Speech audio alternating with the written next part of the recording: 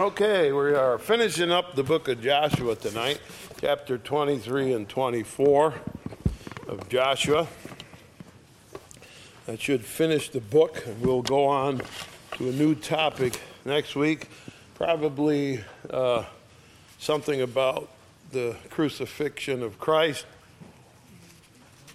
and some of the events that lead up to that, so that we'll be working on that on every hand as we get ready for that Good Friday and Easter weekend. I remember where we've been so far. They came out of Egypt. The Israelites came out of Egypt, led by Moses, come up to the promised land, say they can't do it. Two of the spies, Joshua, one of them, and Caleb, the other one, say, yes, we can, let's do it. No, we can't. We want to go back to Egypt. So God got sick of it. And God gets sick of us sometimes when we don't do what we're supposed to do.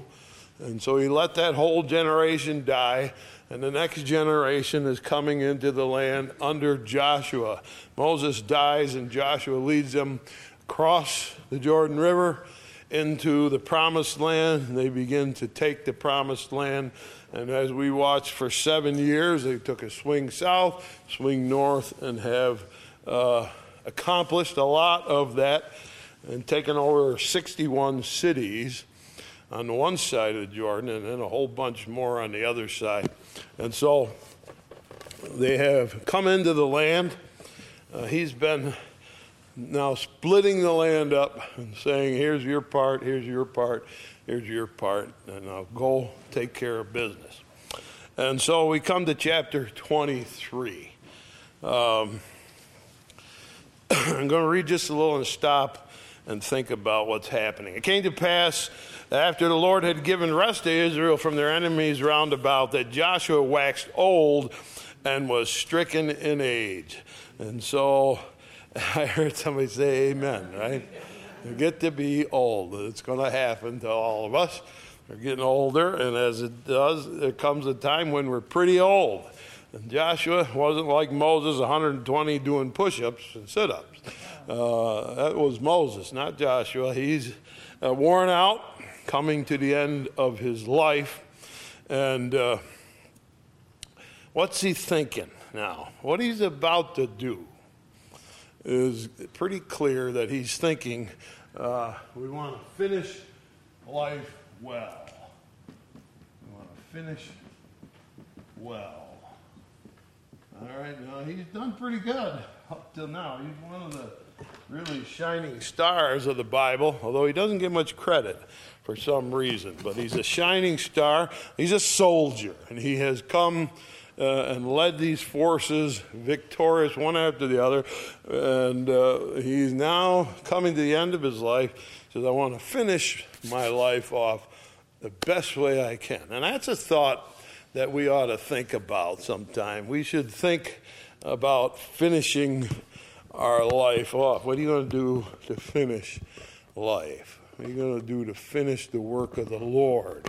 And Joshua, I'm sure, is thinking, all right, I'm almost ready to die, and I want to finish this well. I want to be able to say, okay, I finished what I had to do. You remember Paul said, I finished my course, I run the race, time for me to go. All right? Paul said that. Of course, the ultimate finisher was Jesus, right? Jesus on the cross. And he dies there, he says what? It is finished. And he finished it all. All right? He was the ultimate finisher. He finished everything that needed to be done. He did it. And so all of you start with Adam and go on through the Bible. What are they doing? Well, they're going to live their lives and finish their life, but it's not over. There's more work to be done. All right? And they keep going on and on and on and on, building up to Messiah coming. And Jesus will take all that and finish it. And it says in the Bible, Jesus steps up to the throne of God and says, what? I have finished the work you gave me to do. All right? That's a fantastic thing to be able to say. I want to say that. I want to be able to say someday, I finished I got it all done. All right, that's a very important thing. And as you get older, you think more about that, see? What am I going to do to finish up? What have I got to do to accomplish so that when I'm done, I really finished it, didn't leave anything hanging? And that's an important thing. Joshua, I'm sure, is thinking that. Now, some people are never going to think that because they don't do anything for the Lord. Right? Don't do anything for the Lord. Don't do any work for the Lord. So you don't have to worry about finishing. You never started. Some people never started. All right? A lot of people I have seen start but quit. And I've seen that in ministry here for over 30 years, as Marilyn just reminded me. I've been here a long time. I've seen people start and then quit. And one of the reasons that happens is because they say, well, why would I work at church? Well, why would I serve the Lord? Because I feel like it's a duty. I have a duty to do. All right? Duty is not a bad thing. Duty is a good thing. But if you do it just because it's a duty, you're not going to finish. And the people that have dropped out along the way have done it because it's a duty. I got something I should do. I'm doing my duty. And then you don't really finish because duty is different. All right, he wants to finish completely. How do you not do you do? Well, you do it for God. I'm doing this for you, Lord, and that will make it go on and on and on. That's the only way you don't get burned out. Right? You don't get burned out when you're doing things for the Lord. You get burned out if you do it for duty's sake. But you won't get burned out if you say, here I am, I'm doing this for you. You just keep going like that, and that's what Joshua's been doing. He's been doing it for the Lord, and now he says, okay, Lord, I want to finish, and I'm getting pretty old, so how do I finish right? How do I be able to say, when they bury me in the ground, I finished what I had to do? Here's what he's going to do, verse 2. Joshua called for all Israel, for their elders, for their heads, for their judges, for their officers, and said unto them, I'm old and stricken in age. He sends a message out from his home across all of Israel. Here's the message. Joshua says, everybody, here's my attention. I want all your attention. I'm getting old. Verse 3, you have seen all the Lord your God hath done unto all these nations because of you. For the Lord your God is he that has fought for you. So he says, let's all get together. I want to have a meeting, a talk, really, with you. I want to say something that when I'm gone you can have for yourself. So that my final words to you will be here. I'm going to call this meeting, and he's going to call a meeting in chapter 23. They all come, all of Israel comes. Now, it doesn't mean 100% everybody came, but most of them would be there because they got a lot of respect for old Joshua. All right, so they all gather in, and he's going to talk. Verse 3, as I read, and you should have seen all the Lord your God has done unto you, all these nations, because of you. For the Lord your God, it is he that has fought for you. In other words, here's a great way to end. All right. All right, we came into the land, and I led you. And I was in charge. I got it done. No. He says, if you're in this land now, God did it, not me. And that's a wonderful thing about Joshua. At the end, he says, it's not me, it's God that did it. All right, so you're going to give God credit, he says. And so he's going to say to them, look, we've conquered all these nations around, taken all this property, and we divided it up. And he said, I want you to know, the Lord your God, he fought for you. It was God that fought for you. And so, the older I get myself, the more I see that God does the whole thing. I'm just here trying to keep up. That's how I look at life. From the pulpit, I'm trying to keep up with God. Got all I can do to keep up. Because he's got things going all the time. And sometimes when I come through the door, I think to myself, oh, this is not going to be a good day. And it turns out to be the best day yet because God did it. Not me. He did it. He brought somebody here that needed to be here. He made visitors come. Sunday, there's a whole bunch of people here. And you never have any idea. And that's the thing. People say, who do you think about when you do a sermon? I think about anybody but me getting through it. All right? I don't say this one's for so-and-so. You can't do that. You got any brains at all, you know it doesn't work that way. You got all you can do just to get the text, figure it out, and explain it the best you can. And God takes care of the service. He's in charge of the service. When we pray, come and be in our service, be our honored guest, he's doing that. He's coming and he's making things work. And so Joshua knows that by now. He knows we wouldn't have had any of this if it wasn't for God. God brought us across the river, right? They stepped into the river and it dried up for miles and miles. Why? Because God dried that up. They marched around Jericho and it fell. Why? Because God made it fall. And he said they began to go on more places and conquer. And he said to the sun and the moon, stand still. Who did that? God did it. In the same way, when we're doing God's work, you understand, we pray. Jesus said, here's what you pray when you learn how to pray correctly. Thy kingdom come. All right? Thy kingdom come. We want the kingdom of God to grow here on earth. How do we do it? God says, you just get your work done and I'll show you how it goes. And this is what Joshua is saying. God fought for you. God came ahead of you. So I want you to understand how that works. This is as he's finishing his life. Last thing he's going to tell them, get it in your head. God did it. God can do it. All right? You don't need me because I'm getting too old. God did it. All right, now verse 4.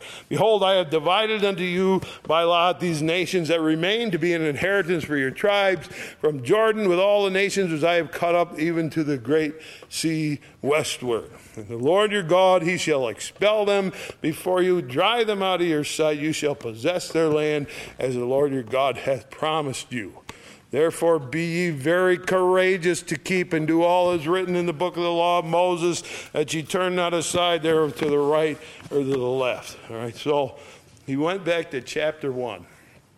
Chapter 1 in Joshua, God speaks to Joshua in that first chapter, and he said, here's what's going to happen, Joshua. Every place your foot touches, you're going to take. You're going to win every battle. You walk through that whole land, and anywhere your foot touches, I'll give it to you. So what? Get going. Come on, start walking. Cover that land. So you got work to do, all right? Second promise, God said, if you go to work and do the work, I'll be with you. All right? Then God said to him in chapter 1, remember, Joshua, don't go to the right and don't go to the left. Go straight ahead. All right? Don't get off track. Pay attention to God's word. He told Joshua, I want you to read the Bible every day. Good advice for every human being that there is. Read the Bible every day, all right? And then the last thing he told Joshua, remember what it was? Don't be afraid. Don't be afraid. And we had it in there, don't complain. Right? Don't complain. Don't be afraid. Get it right. And so that's how the book of Joshua started. Now he's almost ready to die, and he says, oh, by the way, get to work. Don't go to the right or left. Pay attention to God's word. And whatever you do, don't be afraid. Verse 6, be therefore courageous. There's a don't be afraid. To keep and do all that is written in the book. Read the book. The law of Moses, you turn aside, therefore, not to the right hand or to the left. Just exactly what he was told. How do you know it works? Because he did it. That's what he did. And now he's recommending to them, just before he dies, hey, this worked for me. So why don't you do this too? Keep this in your head. All right, now here's his concern, verse 7. That ye come not among these nations, these that remain among you, neither make mention of the name of their gods, nor cause to swear by them, neither serve them, nor bow yourselves unto them, but cleave to the Lord your God, as you have done to this day. So he says, we're going to talk a lot about these gods that the Canaanites worship. You're going to have to stay clear of them. And so I'm sending you out, and I'm sending you out without me. I'm not going. You're going. You're going to do it. And I think good leaders will tell people, you can do it without me. All right? Poor leaders create dependence. Particularly in this day and age, because counseling, be it a bag of snakes sometimes, counseling, if we follow the world's method of counseling, is to create a continual dependence on the counselor. All right? And so we are not to create dependence on our leaders. Well, I depend on. Well, you can depend on, but someday you got to do without me, okay? And they're going to stand up and do it without me. Day's coming, all right, when you got to do it without me. And so that's what Joshua says. He says, you can go any place your foot touches, the promise is for you too. You go ahead and you go and fight the rest of them that you didn't finish yet. I'm not going to be there, but you don't need me. Because you're dependent not on me, on God. You're dependent on God. And that's what you need. All right. So it's the same rules as in chapter 1. He's recommending to them. And what he's worried about is these other people that hung on. All right, let's go on. Verse 9. For the Lord hath driven out from before you great nations and strong, but as for you, no man has been able to stand before you until this day. One man of you shall chase 1,000, for the Lord your God, he it is that fighteth for you, as he has promised you. So he says, I'm going to tell you how good it can be. One of you put 1,000 to flight. All right? And that's kind of a cool thought. How you like that for odds?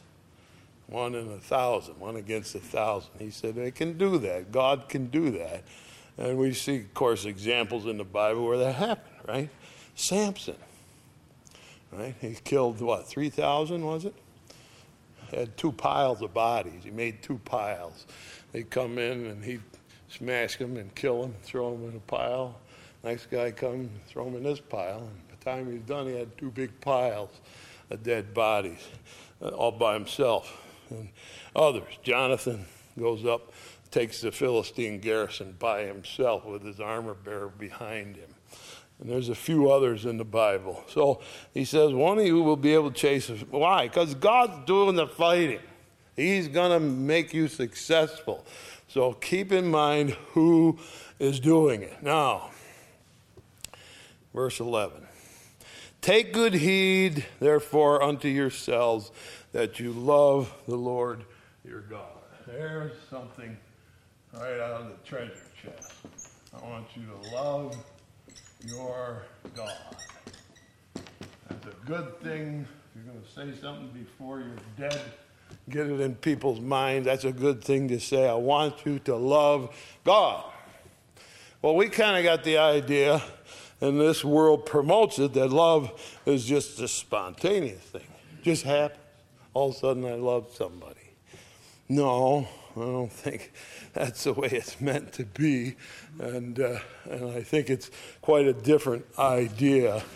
The idea that the world promotes is that love is a feeling inside of you. It'll spark up all of a sudden, there you go. And then when the spark goes out, just find somebody else. Huh? And that's the general way that the world works. It is not the way the Bible instructs us how to think about that. Look at Colossians chapter 3. Galatians, Ephesians, Philippians, Colossians. Colossians chapter 3, verse number 2. Set your affection on things above, not on things on the earth. What does it mean to set your affection? It means I'm going to make a choice to have affection for, to love something. I'm going to make it my choice. Does that mean it's all spontaneous, flaming up? No, that's not what it means. It means I'm going to make a decision that I'm going to love things that are important on things that are above. And even probably a more famous one over in 1 John, just before Revelations, 1 John chapter 2. There's another choice. Verse 15. Love not the world, neither the things that are in the world. For if any man love the world, the love of the Father is not in him. So, Josh says, I want you to love your God. And you're going to have to make a decision to do that. You're going to decide in my mind, I'm going to love God. All right? And I'm going to choose to do that. And so love is connected to the will. So I'm going to make a choice. I'm going to love God. I'm going to set my mind that I'm going to do that, and I'm going to work on that.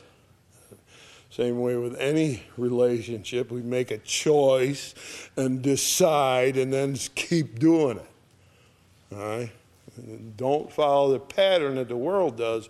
Love is a feeling burns out, off we go to the next person. No. And that's what people say all the time in this world. But he says, I want you to take good heed to yourselves, all right? Or that is, think about this. Pay attention to this. I want you to learn to love God. And you're going to make a choice to do that. And that's a good thing. Now, verse 12. If you do in any wise, go back, cleave to the remnant of these nations, even them that remain among you, and shall make marriages with them, and go into them, they unto you. All right. So, these people that are left behind, these people that still exist, Canaanites, Hittites, Hivites, and all the rest of the ites that are living around the land. You went from city to city and you took them, but there's a group of them here and a patch of them up in that mountain and some of them down in this valley, and they're all around the place. If you will go fight them, I'll help you get rid of them. If you leave them behind, all right, then here's what you got to do. I want you to do no business with these people. No marriage with these people. And no, he says, going in and out, no close relationships with these people. This is my warning. As I'm leaving you, I'm trying to give you something that's going to help you. And here it is. Don't marry those people. How many times have you seen when people get married and one believes and another one doesn't? Where do we go? We always go away. We don't go toward. Almost never do you see that relationship get led towards God. It almost always leads away from God. All right? And so people need companionship. And that's a true fact. Nobody has an argument with that. The Bible says there's a friend that sticks closer than a brother. There are friends. Jesus needed friends. He said so himself. He said, I'm going to pray. I really need you to come pray with me. Of course, they fell asleep. Right? They failed him in that request. But that's a good thing, but he says, that's okay. He says that you make a bad relationship, it's going to put you down, it's going to drag you down. You can't mix good and the bad, so I don't want you to marry these people. I don't want you to form close relationships, no business dealings. Do not get involved with these people who are left here. Because he knows that they're always going to lead to the wrong side. And so he makes it clear, don't do it. This is important for you. Don't do it. Verse 13. Know for a certainty that the Lord your God will no more drive out any of these nations from before you. They shall be snares and traps to you, scourges in your side, thorns in your eyes. Wow. Till you perish from out the good land which the Lord your God hath given you. If you're going to do business with them, if you're going to marry them, if you're going to get close to them, he said it's going to be painful. And God, it will reverse what he said. He's going to reverse what he said. And you're going to get tossed out. You're going to get tossed out on your ear. And so we have two things here. This is kind of a weakness of Christians. We got divine promises. We like them, huh? Divine promises. And then we got divine, not a promise, but we got a divine threat. Divine threat. You can find books all over about the promises of God. Buy a whole book of God's promise. I can read all the promises they want. You don't find any books. These are God's threats. You don't find any books like that. Nobody's publishing those. They're not going to sell. All right? Because God says some things. If I'm morning, Joshua says, here's what's going to happen. Those people out there that you left remaining, if you form relationships with them, particularly if you get married to them, he says, you're going to turn away from God. And so the threat is that they'll get tossed out of this property. We just fought for 7 years and won all this property. And he says it's the best ground anywhere. It's the promised land. It's flowing with milk and honey. And God has given it to you. But if you're going to turn on God, then you're in trouble. And so God is a very clear threat. He said, and number one, the first thing he said was, I will not drive those people out. And that's what happened. As we go on, we'll see. Verse 14, behold, this day I'm going the way of all the earth. That means he's falling apart. Everything falls apart, right? Your house is falling apart. Your car is falling apart. You're falling apart. Everything falls apart, and that's kind of the way it goes. My mother always said, I am going the way of all flesh. Said that all the time. Or in other words, I'm falling apart. I'm getting old. I'm going to die. All right? I'm going the way of all the earth, and you know in your hearts, in your souls, not one thing has failed of all the good things which the Lord your God spake concerning you. All are come to pass. Not one thing failed. So, you got this God who never failed you, who drove out all kinds of people before you. He said, you know that's true. Therefore, 15, it should come to pass that as all the good things come upon you, which the Lord your God promised you, so shall the Lord bring upon you all evil things till he have destroyed you from off this good land which the Lord your God hath given you. When you transgress the covenant of the Lord your God, which he commanded you, and have gone, served other gods, bowed yourselves to them, then shall the anger of the Lord be kindled against you. You shall perish quickly from the good land which he has given you. So Joshua says, I'm going to die. Here's my information. Get going.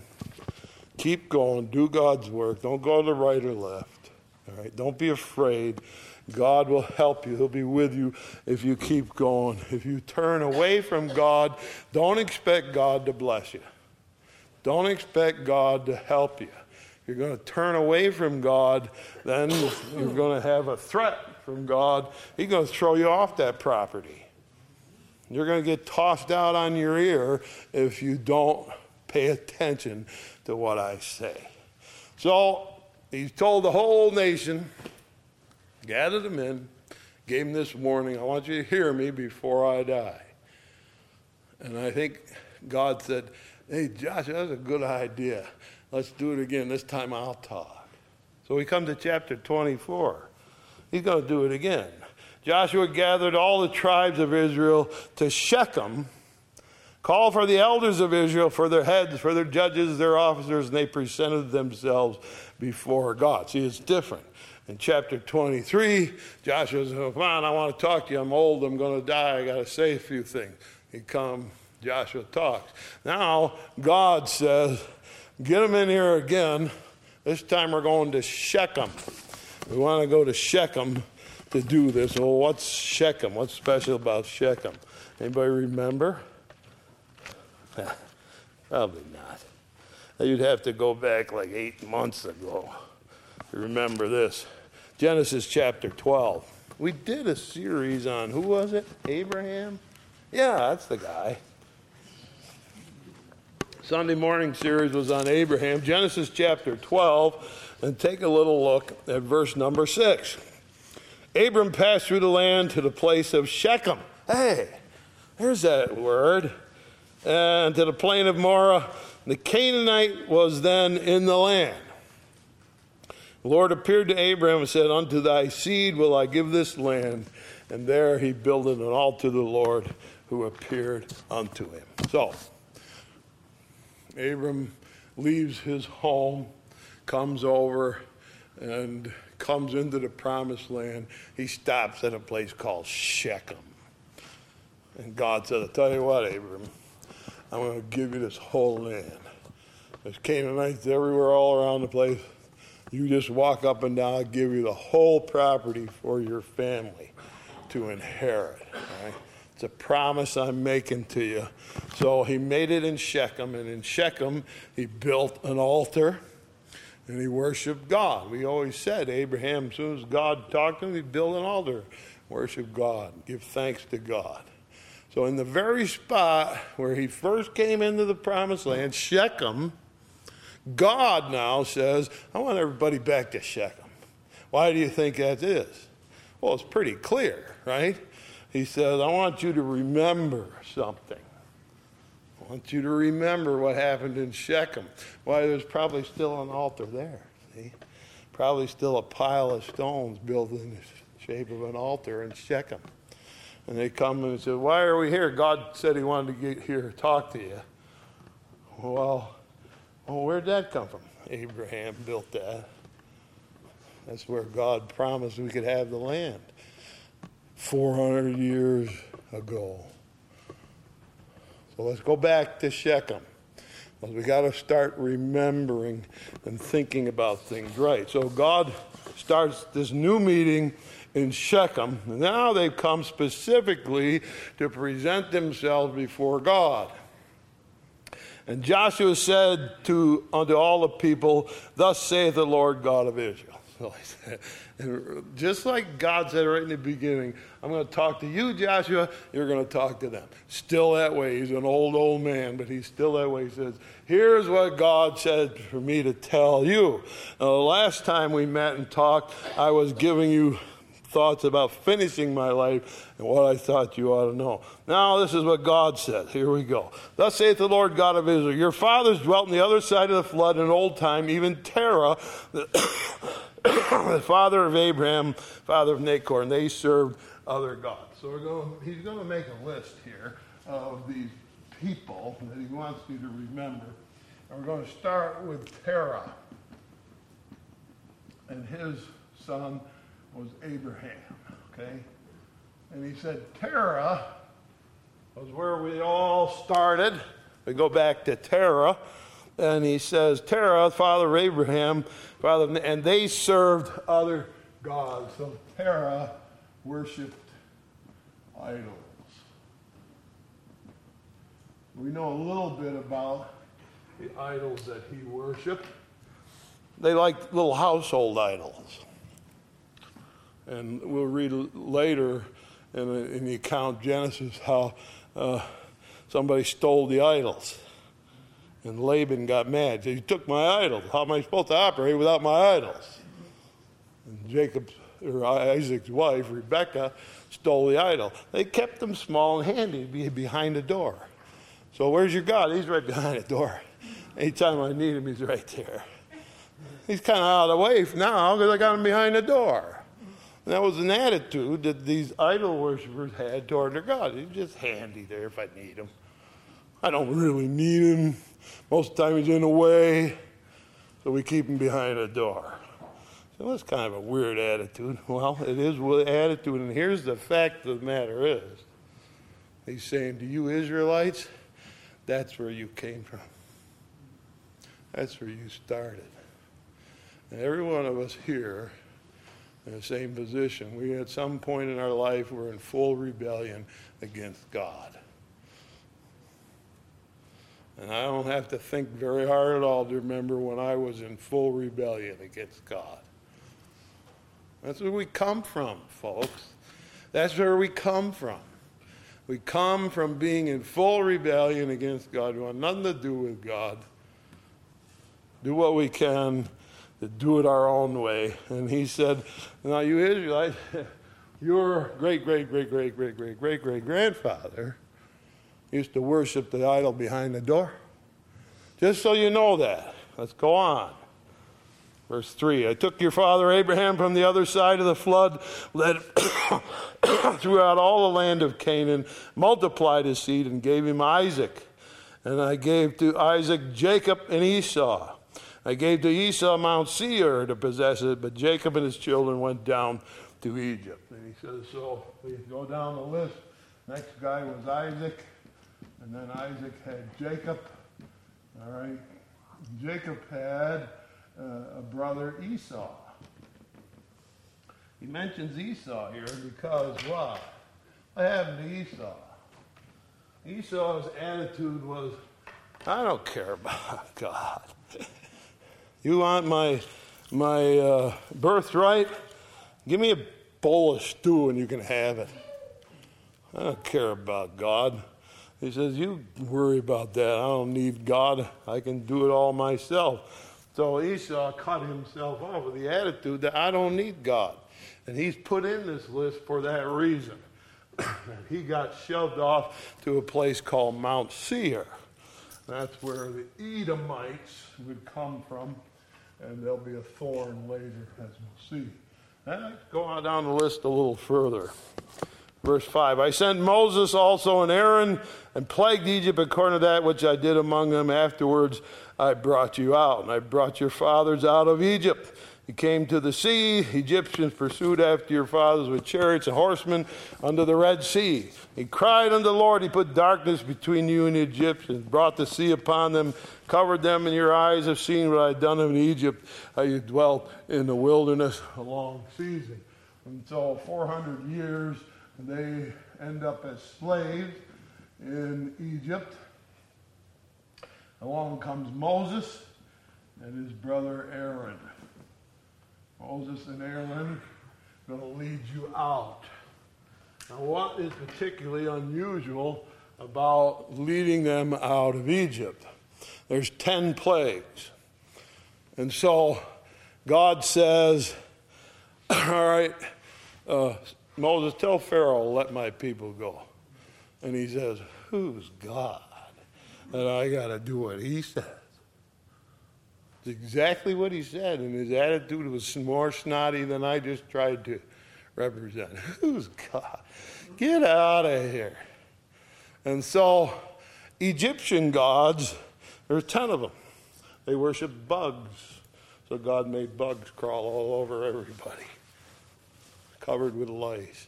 They worship frogs in the river. So God made all the frogs come out of the river and die all over the land. They worship cows. So God killed all the cows in Egypt. They worshiped the sun. So God made it dark in their houses. They couldn't even see, it says, their hand in front of their face in the middle of the day. They worshiped the Nile River. And God turned it into blood. Every idol of the Egyptian thing, and you can go back and look at Egyptian, what we call the treasures of Egypt. It ain't treasures of Egypt. What it is the idols that they worship. It's on everything. They're on everything. They got the bull with the sun over his head. Right? And that's one of their great idols. And God wiped out the cows, and he wiped out the sun, and he wiped everything out. And after he got rid of all the Egyptian idols, smashed them. They came out of Egypt under Moses and Aaron. Okay? Now, verse 8. I brought you into the land of the Amorites, which dwelt on the other side of Jordan. They fought with you, and I gave them into your hand, that you might possess their land. I destroyed them before you. And Balak, the son of Peor, the king of Moab, rose and warred against Israel. He sent and called Balaam, the son of Beor, to curse you. But I would not hearken to Balaam, therefore he blessed you still, so I delivered you out of his hand. Now, Moab is these people, all right? Group of those people from Esau, and they're up there, and they say, we're going to get rid of these Israelites passing by, and we got a prophet, he's going to curse them. They paid Balaam. We'll pay him money, curse that bunch of people. He went up there, and God said, don't you dare, don't you dare. So he went home. I can't curse him. Finally, he got on his donkey and said, I'm going to go curse them and get that money. And then the donkey stopped, because there's an angel's going to kill him there. Donkey stopped, and Balaam kicks the donkey, go! And the donkey says, I'm not going there. And he talked back to the donkey. See, you can talk to an animal all right, but when he talks to you and you talk back, something wrong with you. Right? So he talked to him. Donkey says, I can't go there. You're going to die if I go. I'm not going there. And Balaam didn't curse Israel, right? And so they got delivered. Verse 11. You went over Jordan, came to Jericho. The men of Jericho fought against you. Amorites, Perizzites, Canaanites, Hittites, Girgashites, Hivites, Jebusites, and I delivered them into your hand. I sent the hornet before you, which drove them out from before you, even the two kings of the Amorites, but not with thy sword, nor with thy bow. Now, what does that mean? Well, what it appears to mean, and it appears back in the book of Deuteronomy, and it says, I will send hornets in front of you. Now, did that really mean hornets? People wonder. I'm not sure that it did. I think what it is like it happens when you see a hornet. All right? Now, when I see yellow jacks come out of the ground, I'm leaving. I am not staying. I'm not going to say, all right, you guys, let's see what you got, because they got it. Right? They got it. We're not going to argue with them guys. So when you see yellow jacket, when I see them, whoosh, we're gone. And I think that's the point here, is that God put so much fear in these people. I mean, some of them they were 10 feet tall almost, huge, giants. But they were scared of the Israelites. God created that by what? Dropping the walls of Jericho, stopping the sun in the valley of Ajalon. All right, bringing hailstones that killed more of the retreating army than they could kill. All right, God did all those things, and so he created like the fear that comes from a hornet. Get me out of here. I can't win this. And run. Well, that's what he created. I sent the hornets out. Or that is, I made those people afraid of you. 13. I have given you a land which you did not labor for, cities which you built not. You dwell in them. Of the vineyards and olive yards which you planted, not do you eat. And it was amazing, really. They go in and they run out people out, and there's a whole city built. There you go. There's your housing. Well, what's out there? Well, there's vineyards out there. You can eat that. There's olive trees over there. That's all yours. It's all planted and ready for you. You got houses. You got everything. Just move in. What a deal God did when he did that. Verse 14, therefore fear the Lord and serve him in sincerity and in truth. Put away the gods which your fathers served on the other side of the flood and in Egypt, and serve ye the Lord. So once they get into Canaan, all right, they get to Canaan in the promised land, and that's all full of idols too, right? That's full of two main idols, Baal and Ashtaroth, represented by the sun and the moon. So here's the point God's making. God's telling this story to the children of Israel. I want you to come here. Listen, I'm going to explain to you. You came from idol worship, people who worshiped a little idol behind the door.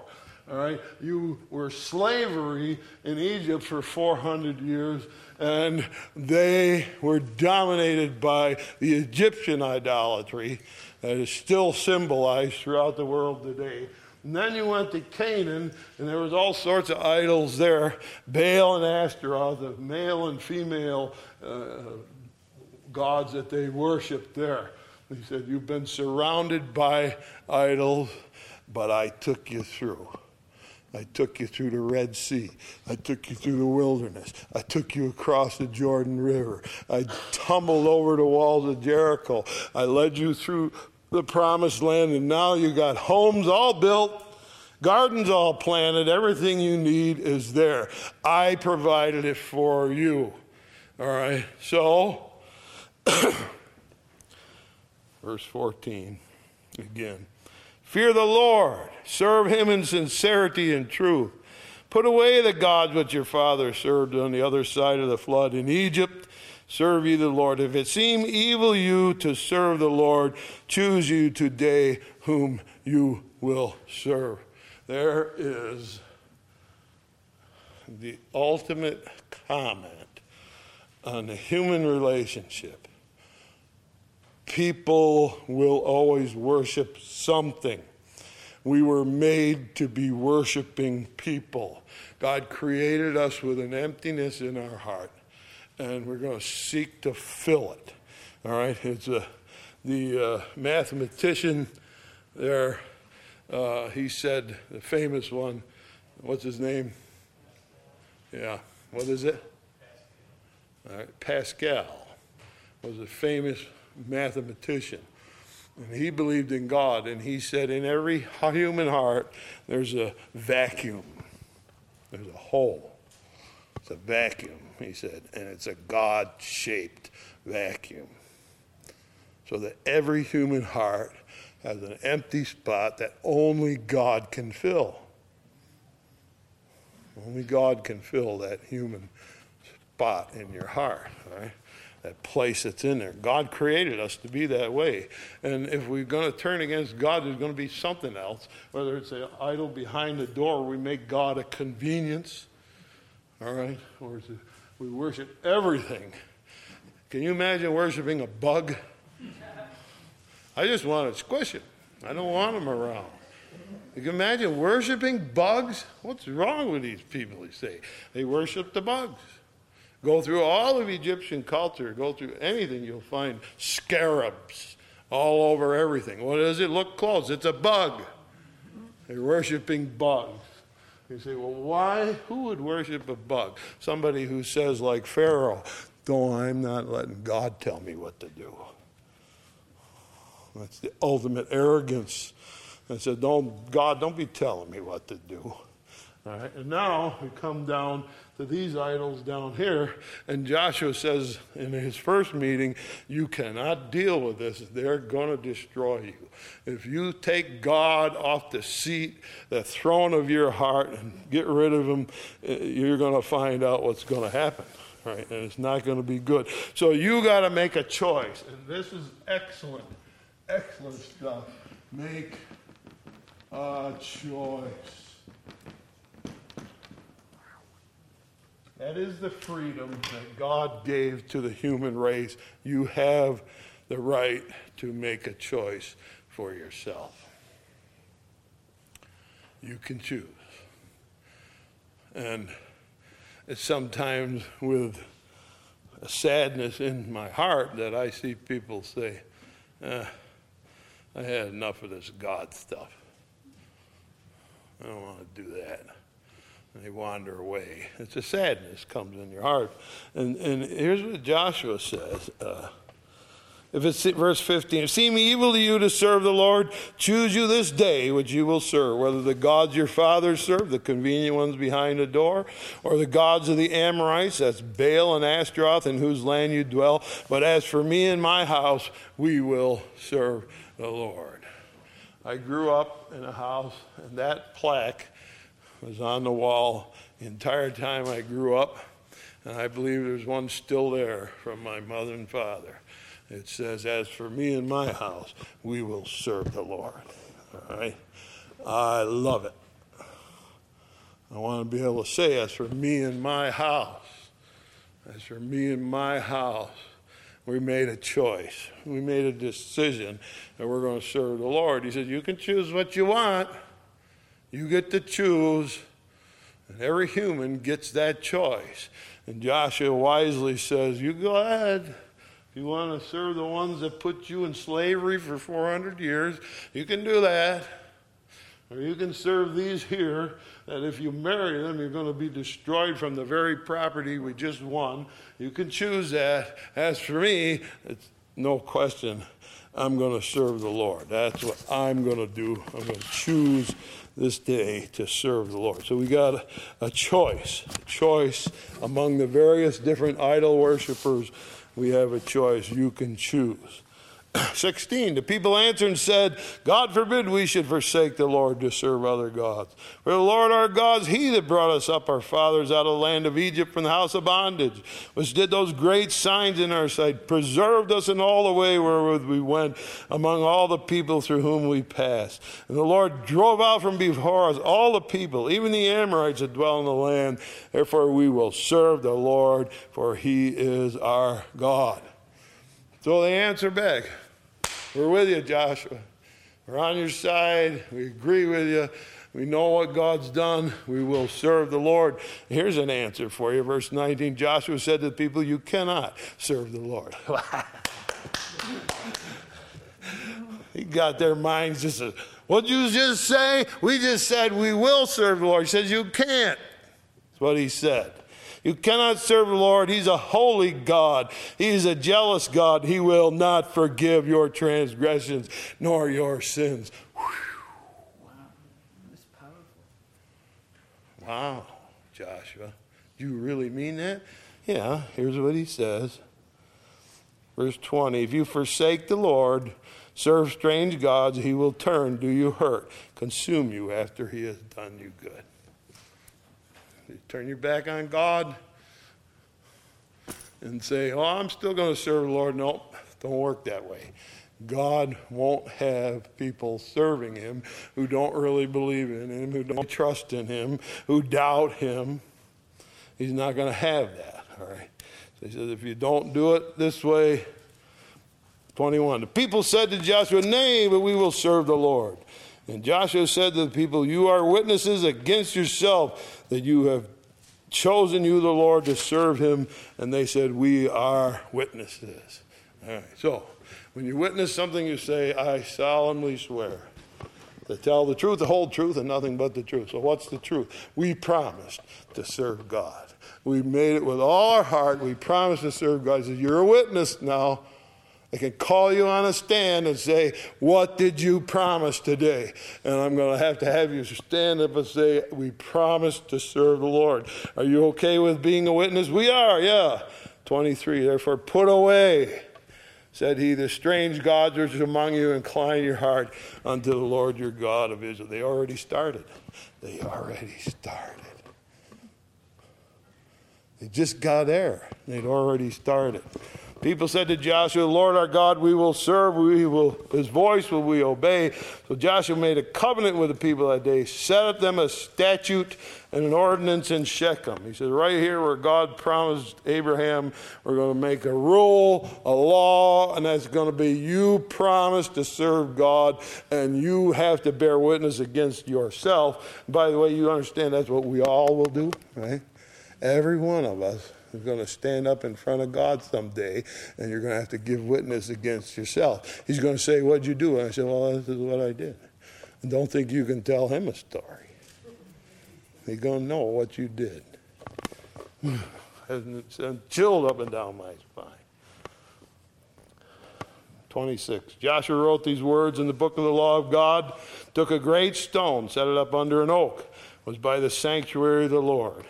So he rolled this great big stone up under a big oak tree, And Joshua said to all the people, behold, this stone shall be a witness to us, for it hath heard all the words of the Lord which he spake unto us. Shall be therefore a witness unto you, lest you deny your God. And Joshua let the people depart, every man to inherit it. So, before you go, there's a big old rock. Roll it up by that tree. So there's a big old boulder sitting by that tree. He said, that rock heard your promise. That rock was here when you promised to serve God. And that rock heard. And every time you go by, you remember that rock you promised in front of that rock that you're going to serve God. Came to pass, 29, after these things, Joshua the son of Nun, the servant of the Lord, died, being 110 years old. So he came out of Egypt at 40 years old. 40 years later, he's ready to possess the promised land. 7 years of battle. Now it's been 16 years more. And he comes up to the end of his life, dies at 110. They buried him in the border of the inheritance in Timnath-Sereth, which is in Mount Ephraim on the north side of the hill of Galish. And Israel served the Lord all the days of Joshua, days of the elders that overlived Joshua, which had known the works of the Lord that he had done for Israel. All right, so Israel served the Lord to his death, and there were leaders among all the tribes who worked and served under Joshua, and they served, as long as they were there, they served the Lord. And you think, boy, that's a good thing. I guess they got it right. Judges chapter 1.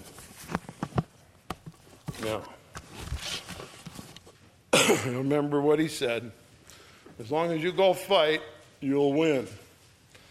So here's a tribe called Judah. Tribe of Judah. Chapter 1 of Judges, verse 8 and 9. And we think this is the same author because somebody finished off Joshua after he died. And now Judges is the same author telling actually what happened. Verse 8. Children of Judah fought against Jerusalem, had taken it, smitten it with the edge of the sword, set the city on fire. And afterwards the children of Judah went down to fight against the Canaanites that dwelt in the mountain in the south and in the valley. And Judah went against the Canaanites that dwelt in Hebron and so forth. And the tribe of Judah gets right after it. And everywhere they go, it works. Verse 17. Judah went with Simeon and his brother. They slew the Canaanites that inhabited Zaphath and utterly destroyed it. The name of the city was called Hormah. Judah also took Gaza, the coast thereof, Askelon, the coast thereof, Ekron, or the coast thereof. They were all the way over to the Mediterranean Sea, the tribe of Judah. And they're doing exactly what was promised them. You go fight, you'll win. I don't care where you go. They're going over to Philistine cities. 1, 2, 3 of them. Right in a row, they take them because he did what Joshua said. If you go, I'll be with you. I'll be with you. All right? Now, take a look at this. Chapter 1, verse 21. The children of Benjamin did not drive out the Jebusites that inhabited Jerusalem. Verse 27. Neither did Manasseh drive out the inhabitants of Bethshean. Verse 29. Neither did Ephraim drive out the Canaanites that dwelt in Gezer. Verse 30. Neither did Zebulun drive out the inhabitants of Kitron. Verse 31. Neither did Asher drive out the inhabitants of Akko. And in verse 33. Neither did Naphtali drive out the inhabitants of Bethshemesh, nor the inhabitants of the Canaanites. And so one tribe after another, after another, after another said, we're done. Leave them there. Leave them there. They didn't do what was promised to them if they did it. All right? In Judges chapter 2, verse 10. Also, all that generation were gathered to their fathers, as Joshua and his group. There arose another generation after them which knew not the Lord, nor yet the works which he had done for Israel. So they raised another generation, the next generation, didn't hear about God, didn't care about God, didn't know about God. The children of Israel did evil in the sight of the Lord and served Balaam. They forsook the Lord God of their fathers, which brought them out of the land of Egypt, followed other gods, or the gods of the people that were around about them, bowed themselves unto them, and provoked the Lord to anger. They forsook the Lord and served Baal and Ashtaroth. And the anger of the Lord was hot against Israel. He delivered them into the hands of the spoilers that spoiled them. He sold them to the hands of their enemies round about, so they no longer stand before their enemies. So they had a free ride. You go fight, as long as you keep fighting, you'll win.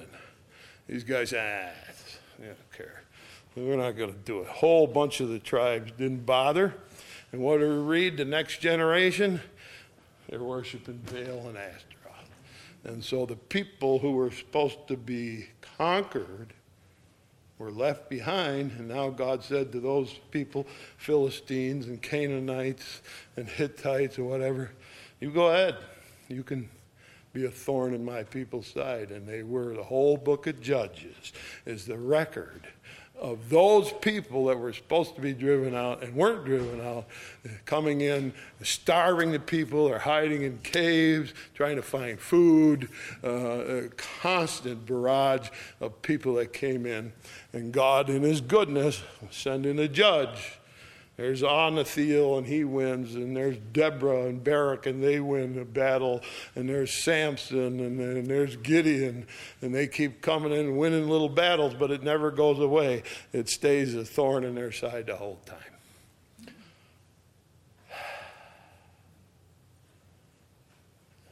Success or failure? Or the human condition? Probably the human condition. The human condition. Joshua's most famous statement is, as for me and my house, we will serve the Lord. Proving to a point that I'm going to raise my family in such a way so that they serve the Lord. And that is an extremely valuable bit of information that he gave as he wanted to finish right. He said, be careful who you marry. He said, and then raise your children to believe. And when they didn't, the next generation had no idea. They didn't know about the walls of Jericho or the crossing the Jordan or the crossing the Red Sea. They didn't know nothing because they didn't read the Bible. They were supposed to read the Bible every day. See, so these things that he's talking about, you read your Bible every day, there's a lot to that. There's a lot to that. A lot to making life the way it ought to be. Old Joshua's a fantastic man. You understand, he's born a slave. He's working in Egypt in the brickyards where it said, the Bible says they served in bitter bondage. He's in there making bricks for Pharaoh, for the treasure cities of Pharaoh. Moses comes along and says, let my people go, and off he goes. For 40 years he wanders with complainers in the desert, who complained for 40 years till they all died. And then he took those people across and became one of the great soldiers of all time, leading his troops. His tomb is still there, been found, kind of an interesting tomb, a 5x5 box carved into rock with a second place behind him where they think he was buried, and walls on the outside with these little niches all in the walls. And these niches are still there, cut into the wall, and you can see where somebody's been burning candles there. There's 200 niches there on this wall. And they have lit the thing, and you can stand back for quite a long ways, and you see these 200 candles lighting up Joshua's grave. And it's still there. You can still see it. One of the guys I was reading about says, too bad people don't come and see this. It's off the beaten track. Everybody goes to Jerusalem and so forth. They don't usually go to see Joshua's tomb. But it's still there. And they lit it up, because he was a light, wasn't he? He's a light to the next generation and the one after. He's a light to you and I today. He says you decide who you're going to serve. Decide, choose, make a decision who you're going to serve. And you know this, that if you go against God, there's a threat. There's a threat there. You better make sure you don't do that. They did anyway. It didn't take very long. And they did. So the human condition that we struggle against. Now we have tremendous advantages over them. We got this whole book. We got as much of it as we want, as we can get as many as we want. I don't know how many you got. I got them all over the place. All right, good for you. You got them. And Joshua's warning was you better follow that book.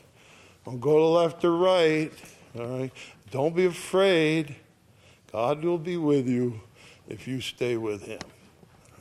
So we can end it up that way, good. All right, Joshua's right. You stick with God, God will stick with you. And they buried him, and he became a light. His tomb itself was a shining light. All people around. I got to stop. I could keep going, but I got to stop. Thank you.